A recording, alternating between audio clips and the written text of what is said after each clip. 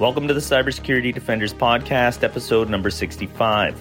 My name's Christopher Luft. I'm one of the co-founders of Lima Charlie, and I'll be your host. On today's episode, we're going to be chatting with the one and only Matt Bromley about some cutting-edge intel coming out of the Lima Charlie community Slack channel.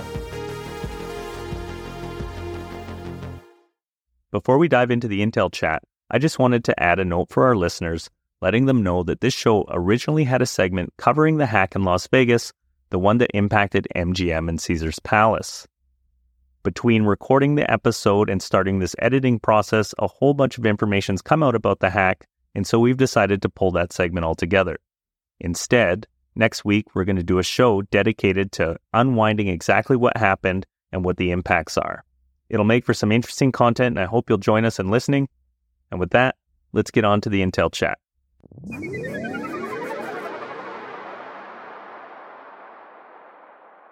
Another week, another set of bad actors, malicious code, and compromised systems. We're back once again to talk about some of the cutting-edge intel coming out of the Lima Charlie community Slack channel.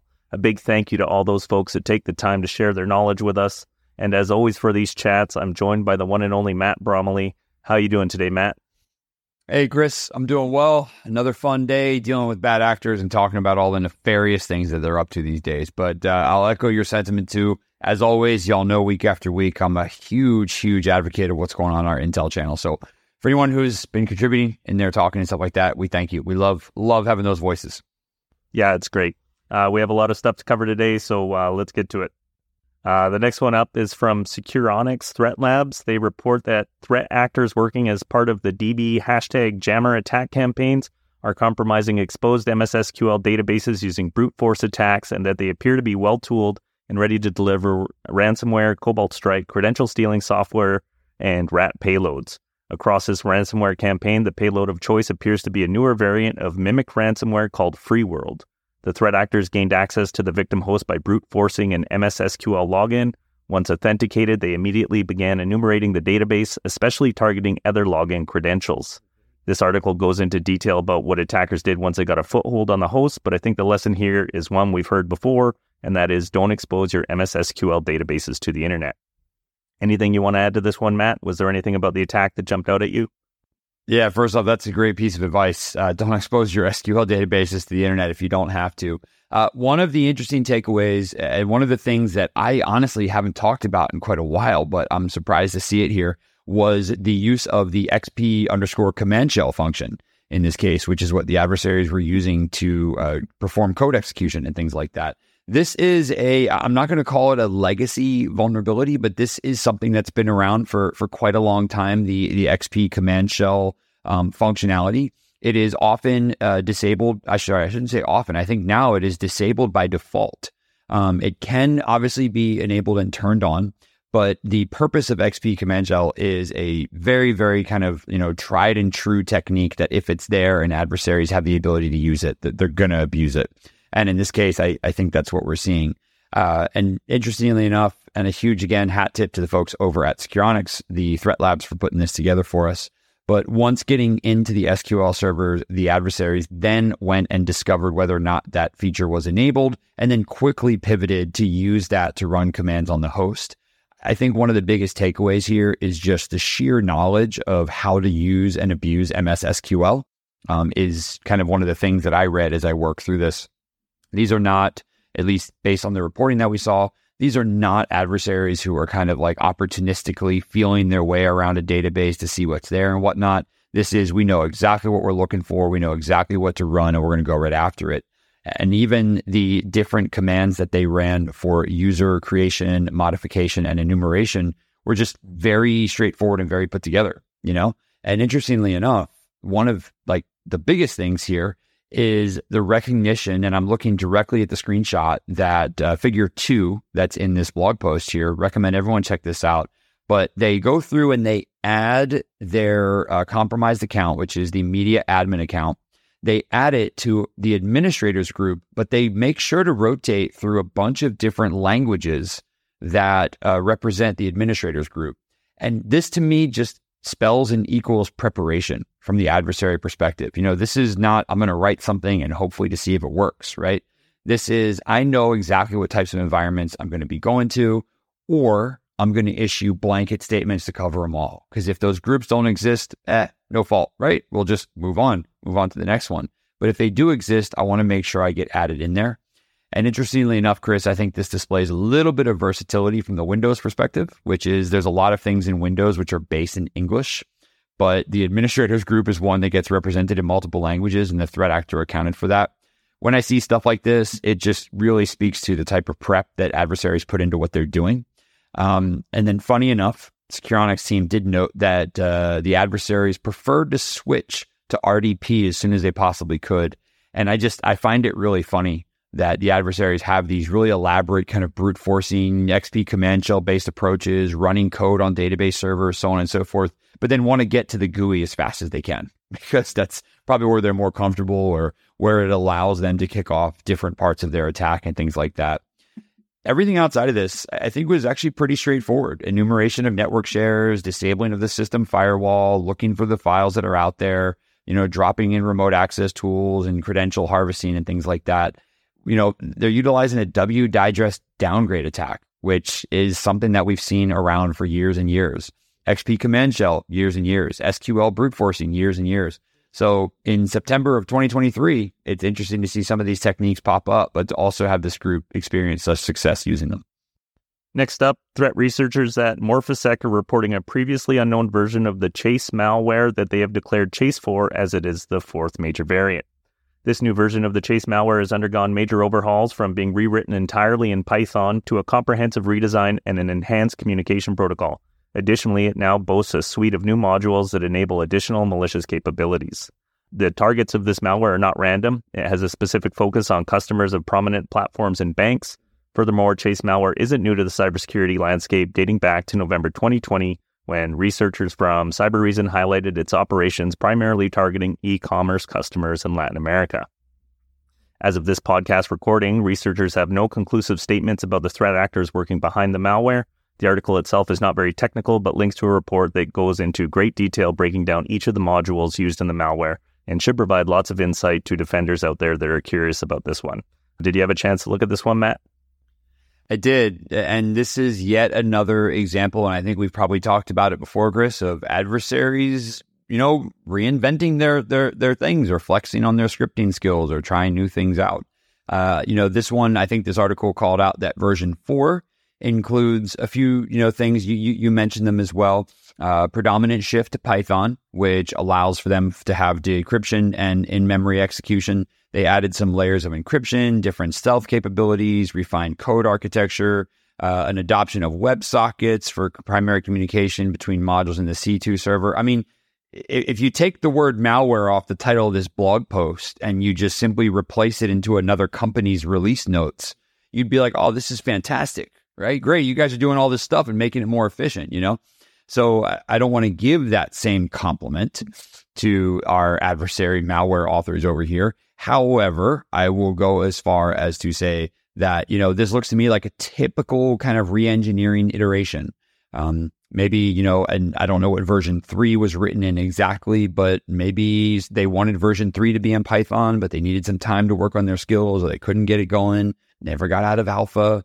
The sprint was late, or whatever the development cycle may have been. And then they stepped back and were like, all right, let's release it for version 4. And here comes version 4, right? And implementation of domain generation algorithms for dynamic resolution of the C2 server's address. I mean, if I just replace that and I say implementation of stronger host connection methods for ensured transport of packets, it sounds like a network tool, and it's great, which is really what's happening there. So I think, this is typical with any malware family that's going through multiple iterations. This is going to be typical with any sort of engineering that you see is they're maturing, they're growing, or they've figured out that we, as defenders, have figured out what versions 1 through 3 look like, and we've written pretty strong signatures for them. So they've gone to kind of, go against those or write a version of the malware that is not as easy to detect. Hat tip to the folks over at Morphosec looking through the kind of attack chain that they put together. The other interesting part here is the different modules that are associated with the malware, everything from init to, Chronode, file uploader, stealer, and things like that. That's another element I find to be pretty interesting, is you've got a piece of malware, but it's got a bunch of different modules associated with it. This is 100% pure, ease of engineering over here. Instead of having to rewrite let's say, for example, there's an issue with module 6, which is the stealer. There's an issue with its code, or it's got a bug or something like that, right? The adversary can quickly just rewrite one module and then push that out, as opposed to having to redo the entire code base. This is engineering efficiency. It's something that we all practice and do and find ways to make it easier. So, very similar to adversaries knowing how we detect malware. They read our blog posts, they listen to our podcast. We also have to expect that adversaries will read our engineering podcasts and our engineering blog posts and read about ways to make their code more efficient. And here they are doing it. So again, no compliments to them, but if I take out malware, it's basically a product release. That's it. Yeah, I wonder how long till we see an add-on marketplace for these different malware platforms, because that's really what they're building. You never know. I'm just saying, maybe, we have, I'm trying to think if there's an MIAAS, a malware infrastructure as a service, where, someone's just managing different modules and provides the footing that you would need to prop up a malware campaign. You never know. So. All right, this next one's an interesting one from OnLab Security Emergency Response Center, or ASEC, who are reporting on threat actors using phishing emails to distribute some fileless malware. The attachment consists of an HTML application file with the extension .hta, which can be used for deploying other malware like Agent, Tesla, Remcos, and LimeRat. The fileless malware runs in the memory area of PowerShell without creating a file on the victim's system. The phishing email includes a bank transfer notice, which is proving to be very good at getting victims' attention and getting them involved. In addition to the email itself, there's an attachment with an ISO image embedded with a .hta script file. This .hta file kicks off a PowerShell command and subsequent infection. Is this innovation? PowerShell commands seem like something that should easily be caught by defenders, but fileless malware seems to be a little bit fancy. Yeah, I think this is just another adversary, and no offense to them, but all offense to them. Just another adversary who's brought together kind of a bunch of different pieces and techniques. We've got an ISO attachment that runs an HTA, that runs some PowerShell, that kicks off a thing and whatnot. I think an adversary's just found a way to get in, and they're utilizing bank invoice or bank transfers as their kind of lure to get the thing, to get someone to click on a thing. But then other than that, it kind of takes over, right? It's PowerShell requesting base64 encoded data through a C2, which is actually a DLL. The DLL runs in memory. It's injected into regASM, which is a living off the land binary. I mean, it's just pretty run-of-the-mill normal techniques kind of being brought together here. I didn't see anything in here that was super surprising or brand new. So I think it's just the techniques being brought together in this way. It might be the first time that ASEC has seen this happen and come through. What I will say, Chris, and I think you mentioned this, that PowerShell commands are something that could be easily caught. I'll just offer a piece of advice for every defender out there. If you've got PowerShell running in your environment, or you're curious or concerned about PowerShell threats, there are some fantastic logging capabilities for PowerShell that are built into Windows. You've just got to turn them on in a lot of cases, and it's script block logging and module logging. And what this does is it captures really granular and verbose PowerShell logs, and just quite frankly, the best place you can go to write detections around this type of stuff.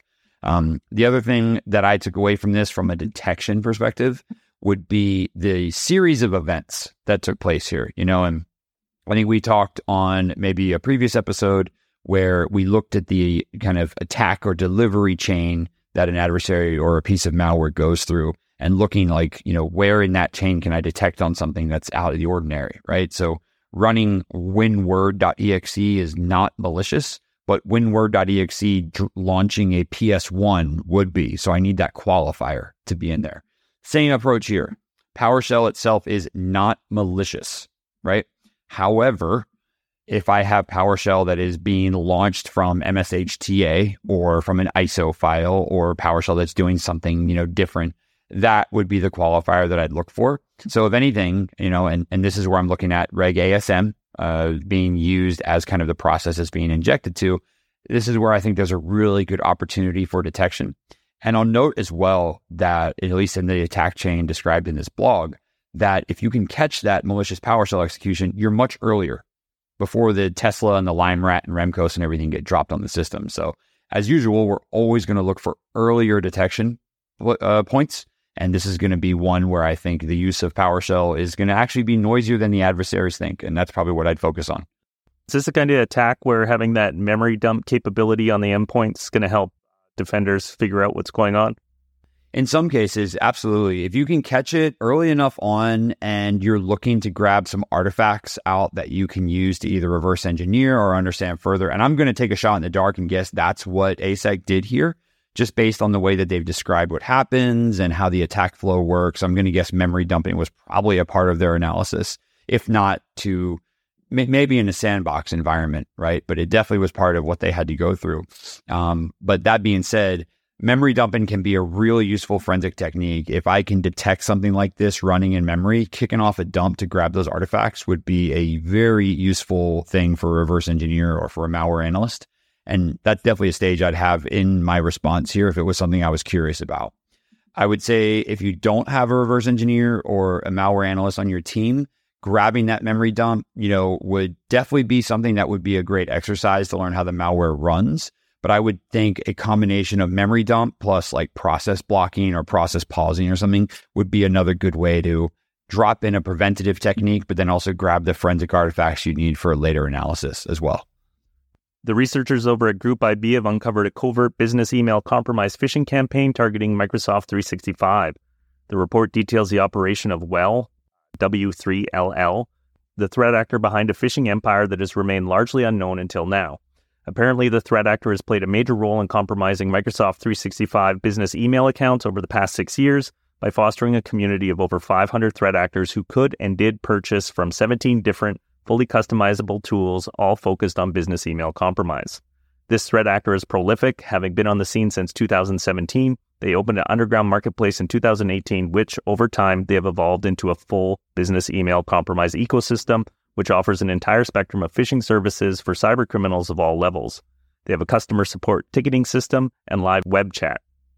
Aspiring cyber criminals who do not have the skills to leverage their tooling can watch tutorial videos, and they even have a referral program offering a 10% commission. Group IB identified over 3,800 items sold via their marketplace between October 2022 and July 2023. Over 12,000 items are currently on sale. Estimated turnover in their marketplace over the last 10 months is over $500,000. This is where I feel like a broken record and say, how are threat actors like this able to exist? Business email compromise, which I know you care a lot about, Matt, is not the stuff that grabs headlines, but often these attacks do real damage to their victims. How can we defend against this, and how do we make threat actors like this a higher priority for law enforcement? Well, I tell you, I wish there was some sort of physical asset we could just absolutely destroy and take out this particular thing. This well panel, or, I got to say, reading through this one, I'm not going to say it made my blood boil, but it definitely got me very close to that inflection point there, Chris. You're right. BEC, business email compromise, M365 attacks. These are things that I've traced for almost 10 years now, just as, if not more, as something that I've just kind of been passionate about. I've investigated them. I've done research on them. I've presented on them. I've helped victims get through it. I've watched victims not get through it. And it is just an absolutely prolific marketplace, as you called out. This is a very dangerous threat actor. As you mentioned, they have this thing that's called kind of like the Well Panel, which is, I believe, their most, Well Panel OV6, a fully automated private phishing kit with adversary in-the-middle techniques, allowing criminals to bypass the benefits of 2FA. I think, if anything, what this does is it definitely lowers the barrier to entry for these types of threat actors, and it makes it, unfortunately, a lot easier for them to conduct the types of attacks that they do. I will say that if you read through the report, it takes a very large coordinated effort in order to discover these types of things and to bring them down. The problem is there is no set of signatures that I can go launch in my Microsoft 365 instance that says, okay, I am now defended against well. Right. The report does include some indicators of compromise as well as some YARA rules that can be used to find well panel phishing pages, but that's about as far as it goes. And that's no shade thrown to Group IB whatsoever. It's tough. One of the things that I've mentioned when I talk about these types of attacks are these are attacks that often exist inside of an email inbox. These are attacks where someone will jump in and will intercept themselves into a legitimate communication, redirect mail to a place where the user doesn't know, continue the conversation, and then walk out with millions of dollars and things like that. BEC losses are to the tune of billions over the past 10 years. And we're not talking like, 1.1 where it's just reached the cusp or anything. We're talking about tens of billions of dollars lost from reported instances. So you can already tell, right? I'm already super passionate about ending these types of things if I can. Where I think you'll find the most success with these types of attacks, and as weird as it may sound, there's a lot of, sometimes I've seen them referred to as like human firewalls, for lack of a better term, where I'm inserting processes in the human approach that kind of slows these things down. And some of them are very straightforward, right? Should you be able to change the banking and account and routing information of a vendor with a simple email if those changes are to the tunes of millions of dollars a year, right? The answer should be no. You shouldn't be as easy as someone to say, hey, I now bank with this bank in Hong Kong you've never heard of before, but would you mind sending things over there, right? That type of thing is one area for emphasis of, hey, I would go as far as to say, if we change any account information for any vendor or any supplier, I need to know about it, right? The other side where this gets a little tricky is the adversaries are, as we've seen in many cases now, they're not just compromising these inboxes or these accounts and then just kind of using them for, let's hope a thing works out, right? We've seen, and Group IB goes through this wonderful flow diagram of walking through these different attack schemes and stuff like that. But we've seen things like data exfiltration, the reading of documents and emails and using that to discover parts of the organization and whatnot. They're talking about exfiltration being done to email and Telegram and local files, phishing pages, being able to mimic and go through MFA and being able to subvert MFA to the point where there's even some organizations who are like, well, if it can be subverted, what's the big deal? Why do I need it? Right. And I think what's happening, perhaps the biggest impact of attacks like this, is that they start to undermine some of that trust that we get in the security community. MFA is not the answer to everything. It's not. But MFA goes a huge step of the way in defending against a lot of attacks that require single password requirements or require single password usage. And you can't look at it and say, well, because someone can defeat this, I won't ever do it, right? So you've got to accept that risk and say, I know an adversary can get around this technique, but I block out far more than I would if I didn't do it. Yeah, but automatically still, take out 90% of the threat just by implementing that. Yeah, that's it. That's exactly it, right? Let's say our threats are our progress bar, right? And the more stuff I employ, the smaller that progress bar gets. If I drop MFA in, I might knock out 75% of that progress bar. Now I still have to deal with the other 25. We're not perfect. I still have to deal with the other 25, but it's that previous 75 that we don't want to undermine, and then I'll go deal with that 25, right? There are things we can do to get around that. We can drop in like geolocation detections, impossible geography detections, phishing website detections, and there's all sorts of things we can put in place. But adversaries like this, they make some victims feel like, well, it's hopeless. There's nothing I can do. They're going to get in, right? And I don't like folks having that feeling, because I think there definitely are some things that can be put into place that can allow them. And a lot of times it does come down to the humans. And I'm not blaming. I'm actually wanting to empower the humans as well. A lot of times, and they do mention this in here, right? Adversaries will discover email threads that have financial information. They will push towards unsanctioned payments. They will push towards changing details. Chris, I think you mentioned or you might not have known, sorry, the dollar amount was the turnover on the website, but these dollar amounts are very high. And unfortunately, these adversaries can walk out with way too much money at one time. So let's go back a step and say, anytime this stuff needs to be changed, there's a 2 or 3 step verification. Some places it requires 4 people to send a tweet out, and that might be a good thing. In some cases, you might want that amount of clearance just to make sure that you're getting eyes on it. And maybe we need to do the same thing for financial, transactions and changing of financial details. But again, if you're someone who's kind of fallen victim to BEC attacks, or you've investigated them, sometimes how heartbreaking they can get. A huge hat tip to the folks over at Group IB for releasing this and letting us read through it and see what this is like. And to the adversaries who built this thing, I really hope this makes your life more difficult. I do, because I don't want you to be able to walk away with this type of money. And if some of us in the research community get a lot stronger, or know a lot more about what you're doing and it makes your life harder, fantastic. That's a great day for me. Yeah, and I think this is exactly what they don't want. In the article, they're stating that when they were bringing in new people to use the software, they were telling them not to sort of talk about it outside of their internal network. So the more light we can shine on it, the harder it's going to be for them to operate. Absolutely. And they do call out as well that Group IB calls out, that the well, we're going to call it well, because I'm assuming it's leak speak for well here, will regularly update its tools, add new functionalities, improve anti-detection mechanisms, and creating new ones, which goes to speak what we've said many times on this podcast before, Chris, which is they watch us. They watch what we say about their techniques and their tactics and how we detect them and go around them and that kind of stuff. So here we go. It's now a race, right? We know about them. More people know about them. Now the adversary is going to rush to keep up. And then we're just going to continue to play this game of who detects who faster until hopefully one of us wins, and hopefully it's us, and we end up boxing them out for good. Fingers crossed. Yeah, I'm always rooting for the good folks. That's right. Recently, NS Focus Security Labs captured a new APT34 phishing attack. During the campaign, APT34 attackers disguised as a marketing service company called GGMS launched attacks against enterprise targets and released a variant of the Side Twist Trojan to achieve long-term control of the victim host. APT34, also known as Oil Rig or Helix Kitten, is an APT group suspected of coming from Iran. The group has been active since 2014, conducting cyber espionage and cyber sabotage operations against countries in the Middle East. Its main targets include multiple industries such as finance, government, energy, chemical industry, and telecommunications.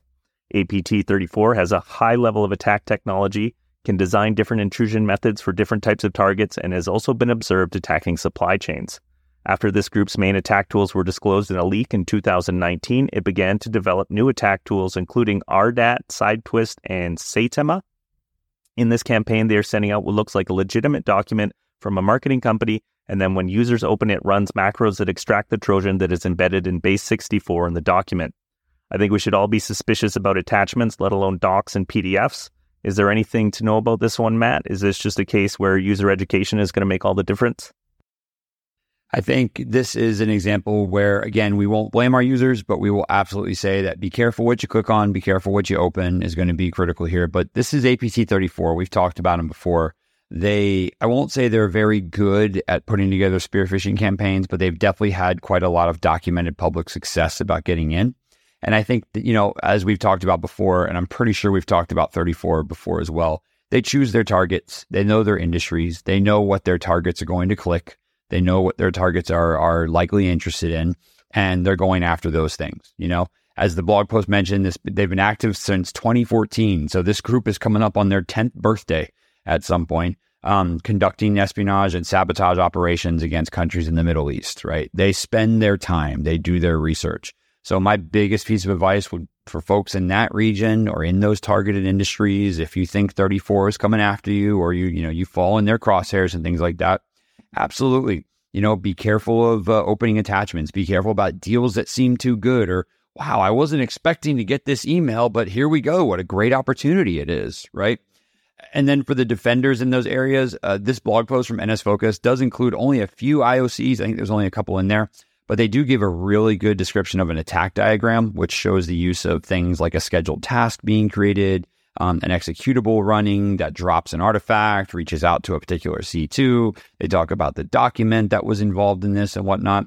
So I think there's a chance there for some detection mechanisms to be put into place. And similar to what we talked about earlier, I'm going to just say if a user is using winword.exe, there's a certain type of behavior I would expect that user to have.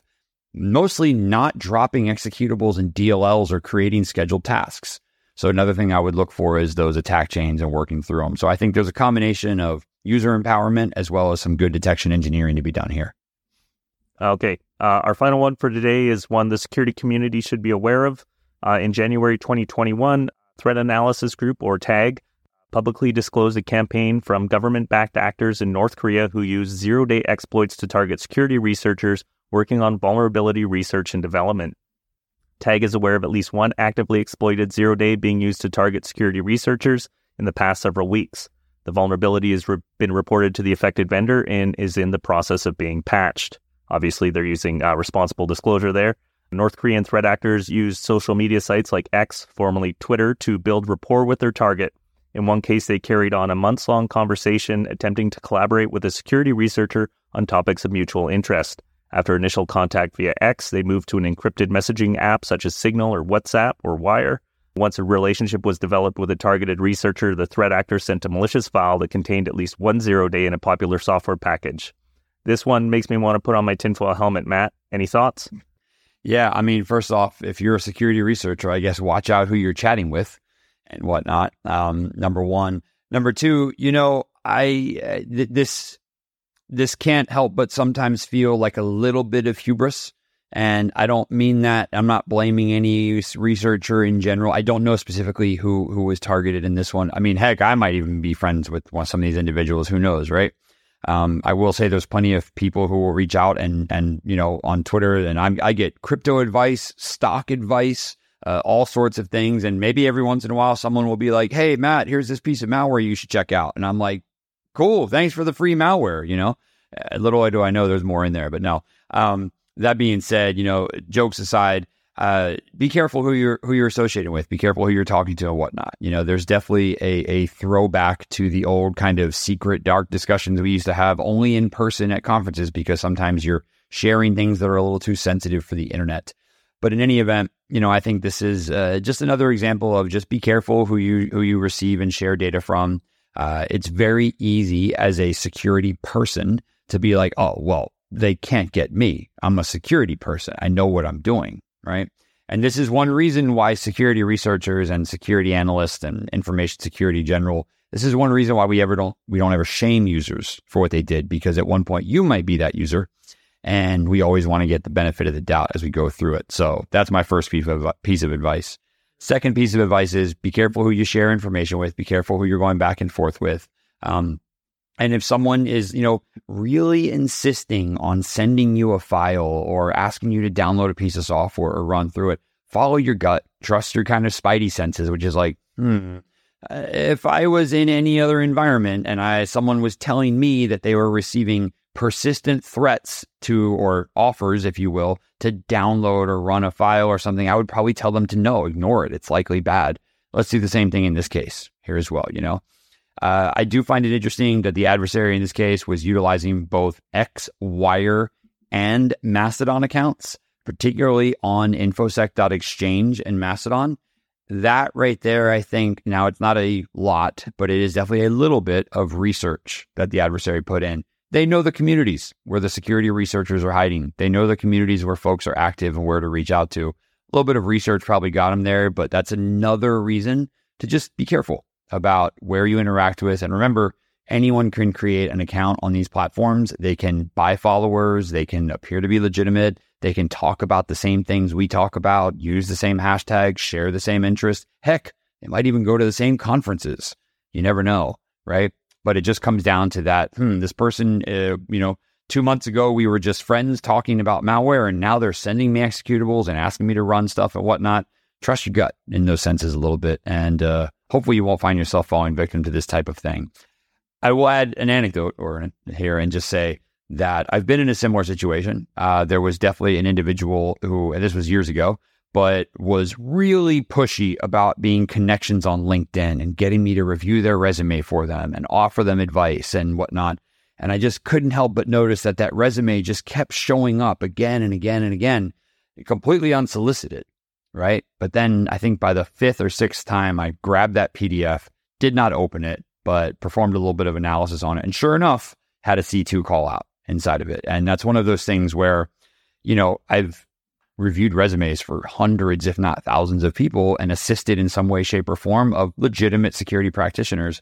This was one drop in the bucket. No offense to that person, but this was just another resume to review. But that pushy sense was just that's what kind of gave me that, that sense of like, something's not right here, please open this, please do this, please do that, please do that. And sure enough, they were trying to get me to open a piece of malware. So had to be very careful about that one. But don't get me wrong, they were 5 seconds away from me just double clicking it and reviewing their resume for them. So I totally understand how one can fall victim to this. It's just about kind of trusting those instincts. And of course, if someone is sending you files and stuff like that, open them in a sandbox or in a place where you're not necessarily putting any sort of production data or your own data at risk. Definitely don't open them on that sensitive corporate laptop or anything like that. Open them in a sandbox if you need to, run them through a malware filter, drop them off to an RE friend that you might have, right? Security researchers, we all know at least one malware analyst out there, and just say, hey, here's the thing I'm curious about. You got any insight? And let them run it through their process and see what's up. If it comes out clean, then great. Continue the conversation. And maybe we were just a little paranoid. But I would tell you, I would rather be labeled as paranoid than to be labeled as the system that allowed the attacker in the environment. So I'll take the former over the latter. Nobody wants to be the one that sunk the ship.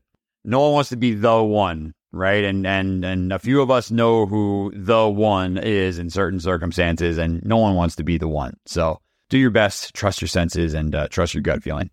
Awesome. Okay, Matt. Well, thanks again for showing up this week. Really appreciate these conversations, and I'm sure there'll be more interesting stuff to talk about next week. Can't wait for it. Intel channel, keep us going. We love sharing this content, talking about it, and we'll see you all in the next one. All right. Take care. And that concludes this episode of the Cybersecurity Defenders podcast. If you have any feedback or ideas for future topics, please send an email to defenders@limacharlie.io. You can access the intel we talk about on the show in real time and join the conversation on the Lima Charlie community Slack channel at slack.limacharlie.io. If you've enjoyed the show, please consider sharing it with someone or leaving a rating or review. And don't forget to subscribe on whatever platform you're listening from. Thanks for listening in. We'll see you on the next episode.